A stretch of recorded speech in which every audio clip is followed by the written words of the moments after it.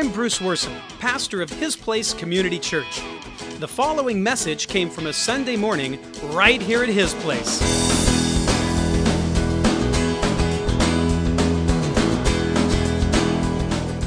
Do you hate, tolerate, like, or love people?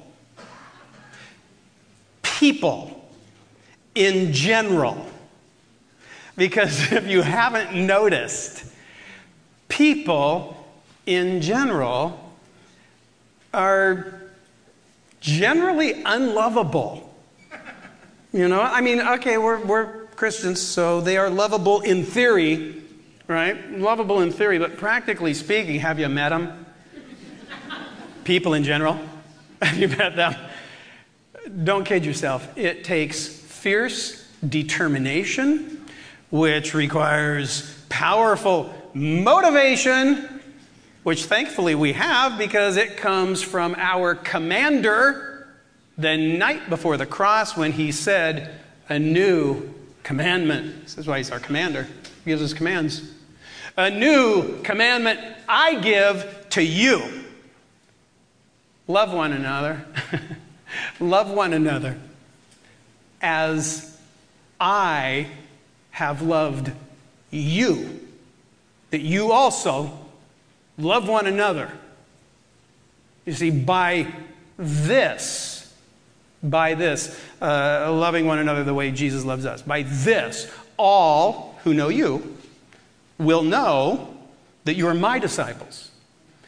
If you have love, like mine for you, he says, for one another. Get it? Got it? Good. Yeah. In fact, if anyone says, this gets scarier and scarier. If anyone says, I love God, and hates his brother, which means doesn't love him like Jesus does, he is a liar. For he who does not love his brother, as I love you, Jesus says, whom he has seen, can't love God whom he has not seen. Because the Lord's going to disappoint you just as much, if not more. I've done messages how the Lord just doesn't live up to our expectations. It's like he has a different agenda. And this commandment we have from him. Whoever loves God must also love his brother, as Jesus loves you. Because by this, the loving others like Jesus does, well, the children of God, the children of the devil are obvious. Anyone who does not practice righteousness is not a God, nor the one who does not love his brother, because that's the number one way we practice righteousness, loving like Jesus, trying to love people in general, like Jesus. And then he says, well, do not be surprised now. Do not be surprised, brethren, if the world hates you, okay? Because he who does not love, as Jesus loves, abides in death. So the question for us is, are they luring you in, or are you luring them out? And the follow-up question being, how hard are you trying to genuinely love the generally unlovable? Assuming you're trying at all. Because this eternal life and death, inner battle, outer struggle, has been going on since day one, almost literally since day one. John writes, for this is the message which you have heard from the beginning, that we should love one another, not as Cain, right? Not as Cain, who was of the evil one. Loved only according to his emotions. The love went when the emotions went. Yeah, not as Cain, but as Jesus. John writes, dear friends, I'm not writing you a new command, but an old one, which you have had since the beginning. The old command is the message you have heard. Yet, I am writing you a new command, because there's something new about it, because the new part is what Christ commanded on the eve of the cross. That new part was to love as I have loved you. That's the new part of the old command. We now got a picture. Match that. Because as John writes, its truth is seen in him and you. Because the darkness is passing, and the true light is already shining. Therefore, anyone who claims to be in the light but hates his brother, loves as Cain with the emotions, not as Jesus with the Spirit, is still in the darkness, deceiving themselves. But whoever loves his brother as Jesus loves us lives in the light. And there is nothing of unlove in him to make him stumble, because that's what makes us stumble, the unlove in us. But whoever hates his brother is in the darkness and walks around in the darkness. He does not know where he is going because he's not heading for righteousness by practicing loving like Jesus, because the darkness inside of him, has blinded him. This is really important. You feel like they're just banging a drum here? Yeah, because this is really important stuff. Last week, I told the lady at the paint store that I love her. It was on an accident. You ever do that? You ever say love you to somebody and you're like, wait, why did I say that? I often say love you to friends and family, like on the phone, love you, bye. See you, love you. Well, I bought some paint. And she was really helpful. She saw me standing there and, hey, do you need this? And she went and mixed it for me. And I was just very appreciative. And she rang me up and she said, thank you. And I said, thank you. Love you. See you later. And turned around and realized I just told the lady I love her. And so I spun back around. And I said, and she's just looking at me smiling. And I said, I'm so used to saying love you to my, that I guess I love you.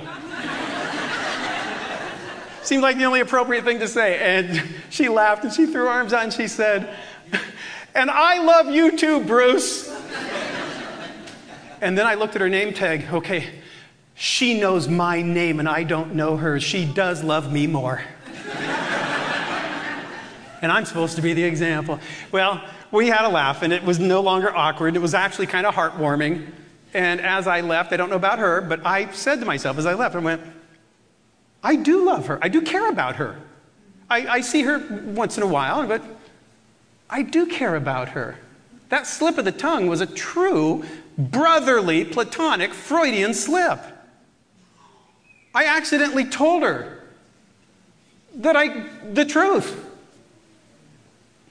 So why don't people know us more by our love than they do? That's on us, right? That's on us because for the most part, I'll tell you, we all share this. For the most part, we just tolerate them. We just tolerate them. That's not going to cut it. Over the past few weeks, we've been talking about walking the talk and then talking the walk, It's got to be real, and then you got to share. Letting go of what's holding us back, dropping what's dragging us down, and then waiting to be deployed.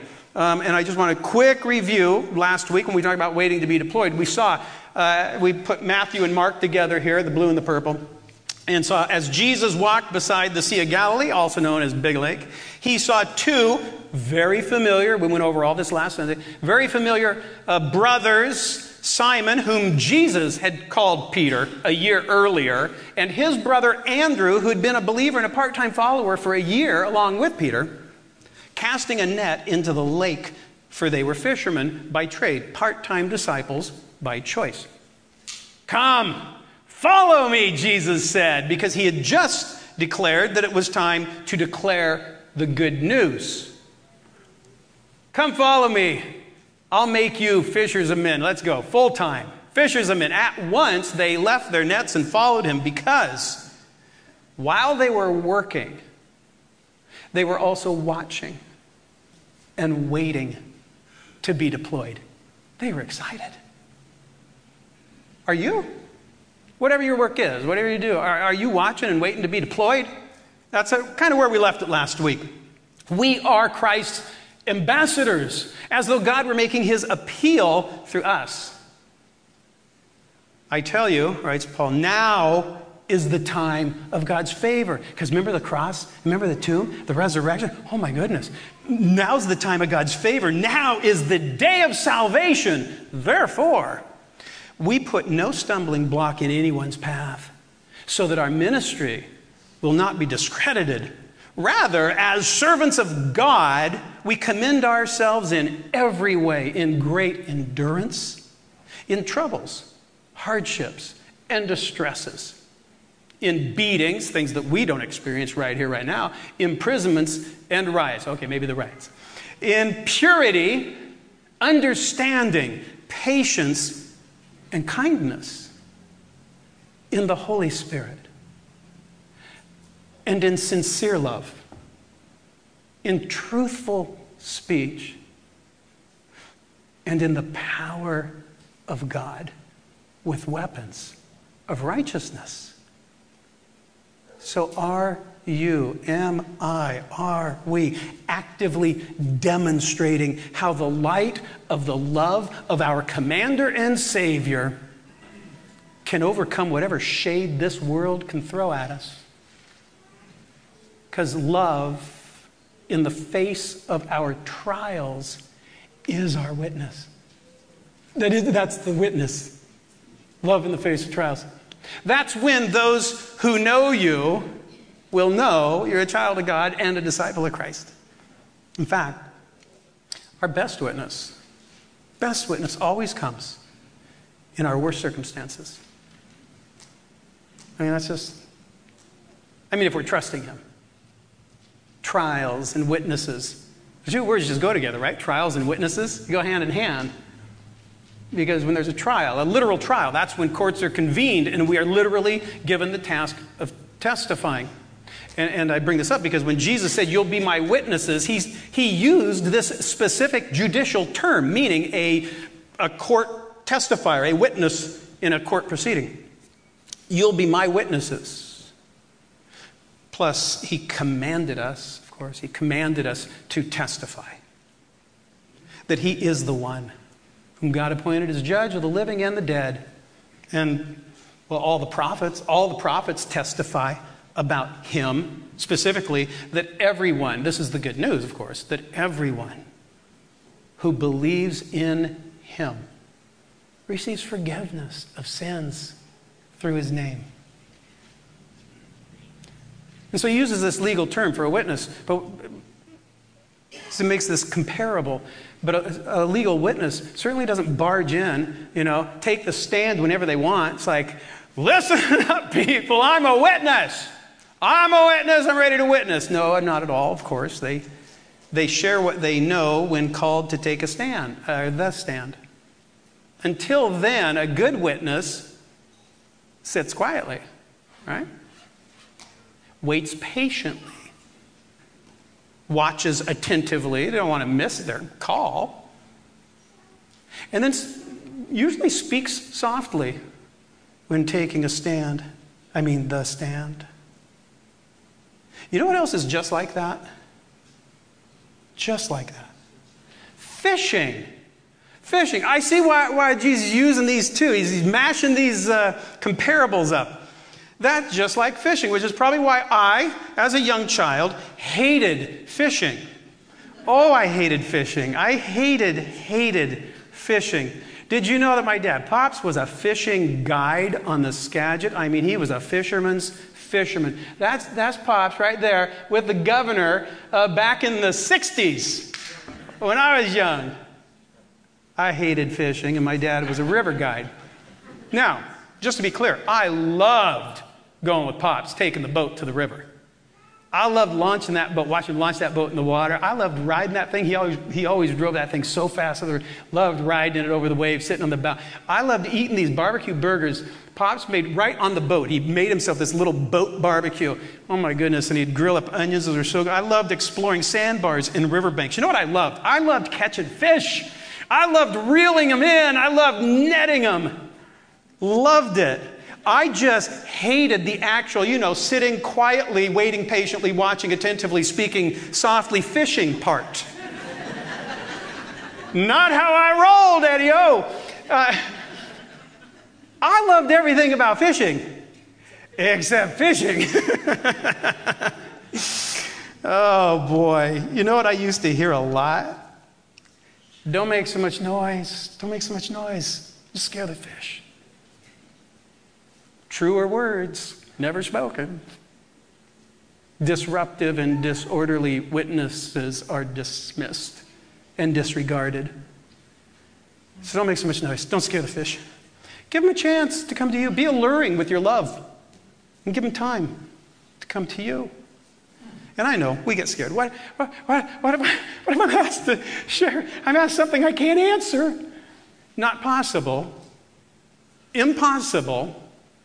Because I don't know is a great answer.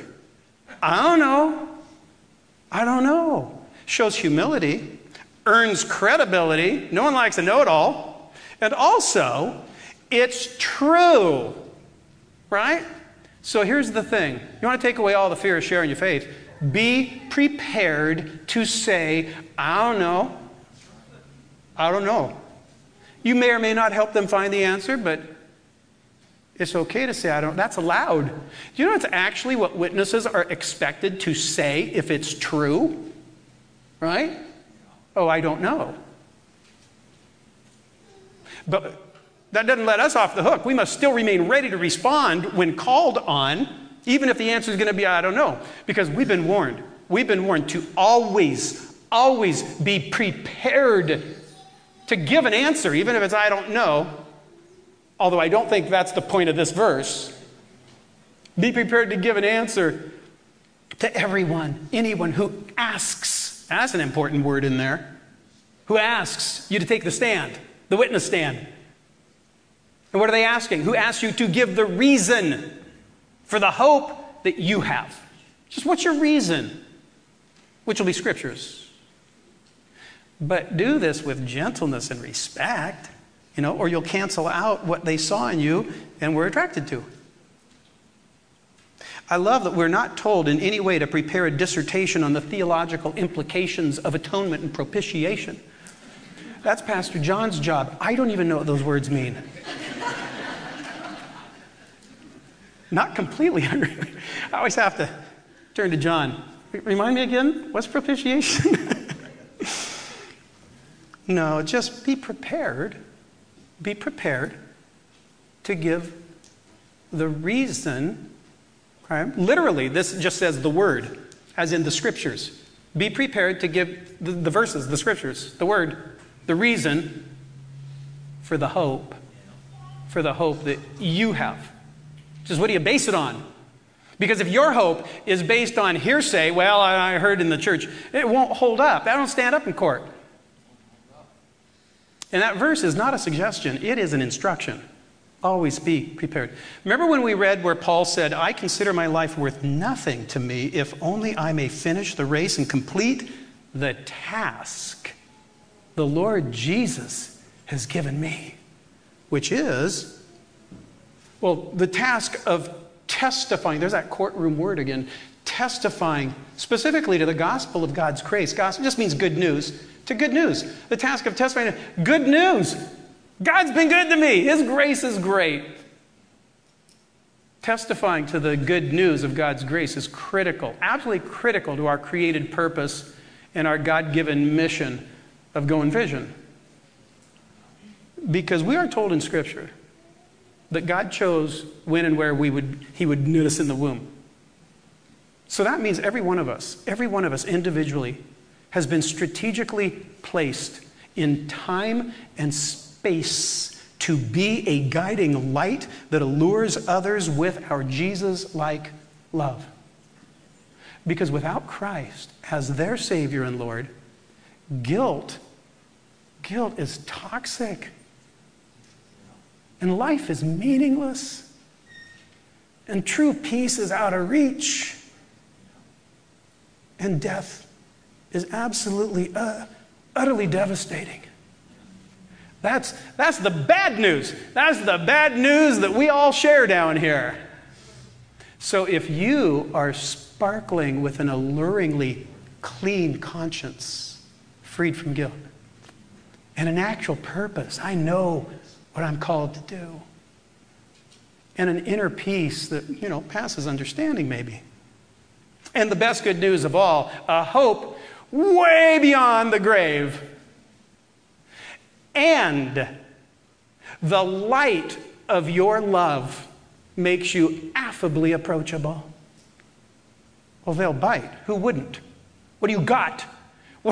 Give me some of what you got. Because everyone's groping. Everyone's groping for answers in the dark down here. That's no secret. Because deep down, we're all in the same boat. Deep down, everyone aches to escape the darkness, inside and out.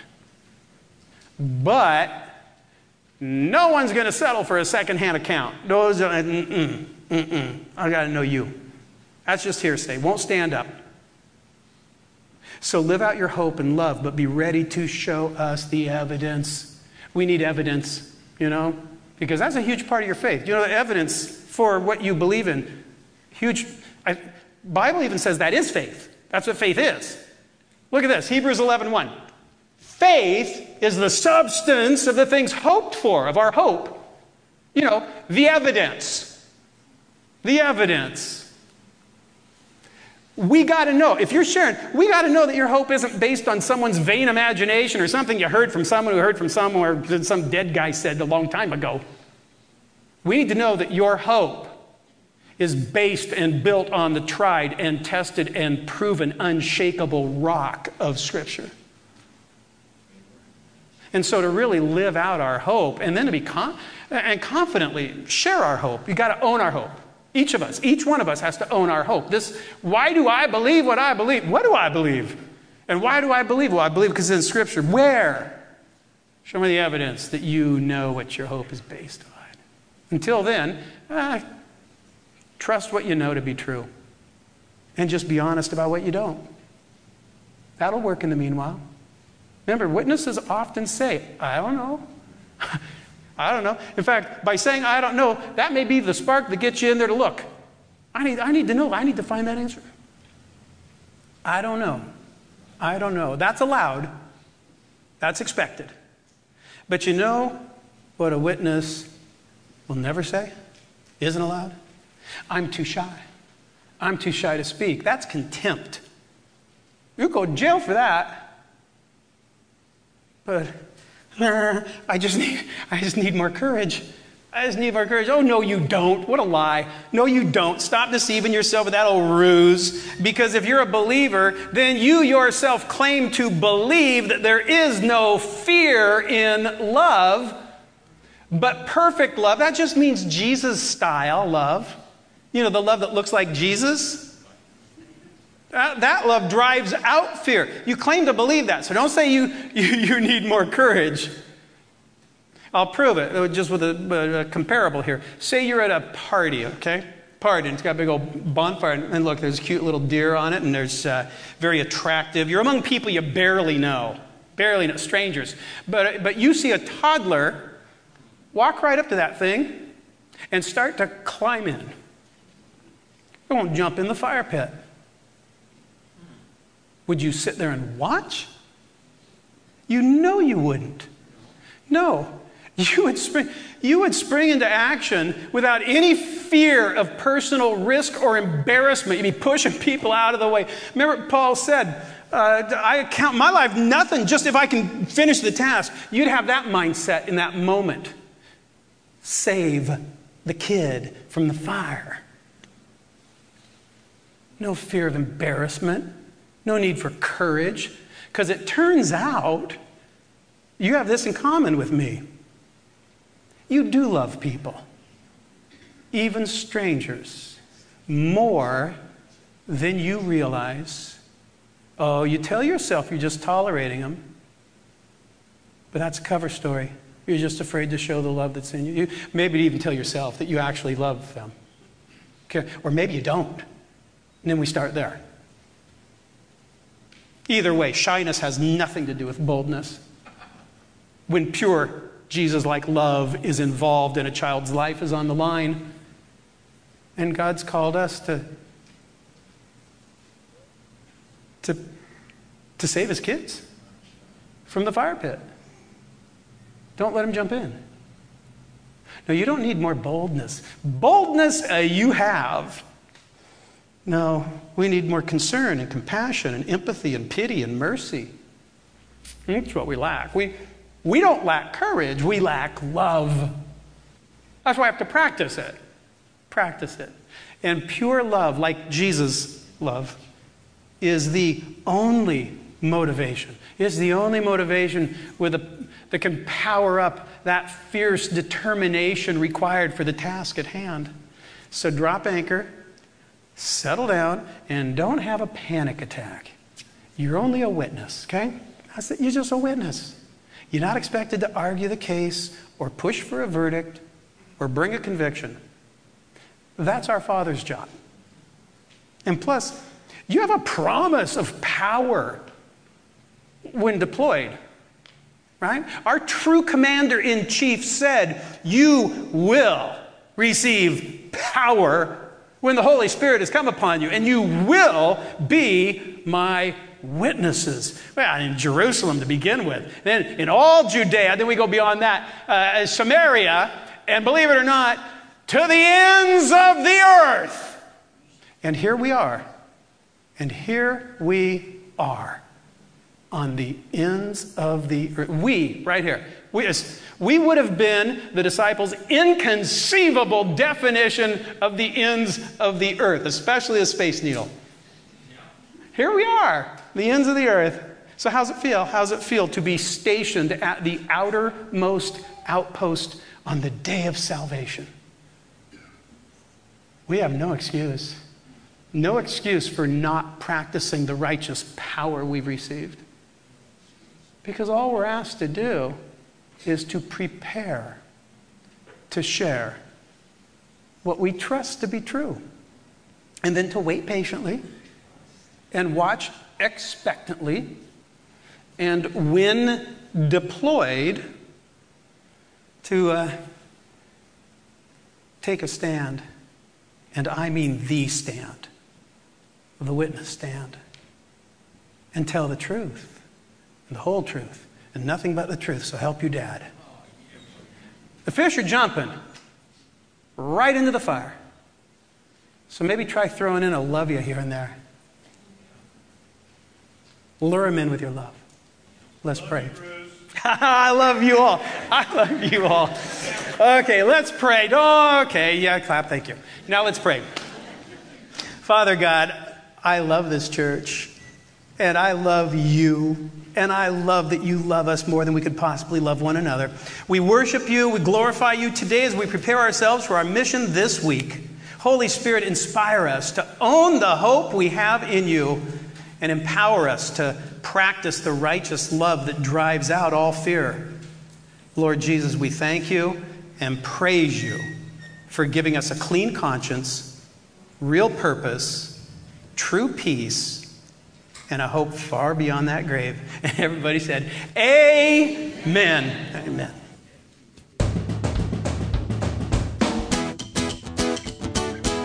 Well, thanks for listening in. Why don't you join us on a Sunday morning? If you'd like more information about the church, just point your browser to hisplacechurch.com. Until next time, may the Lord bless you, keep you, and make his face shine upon you.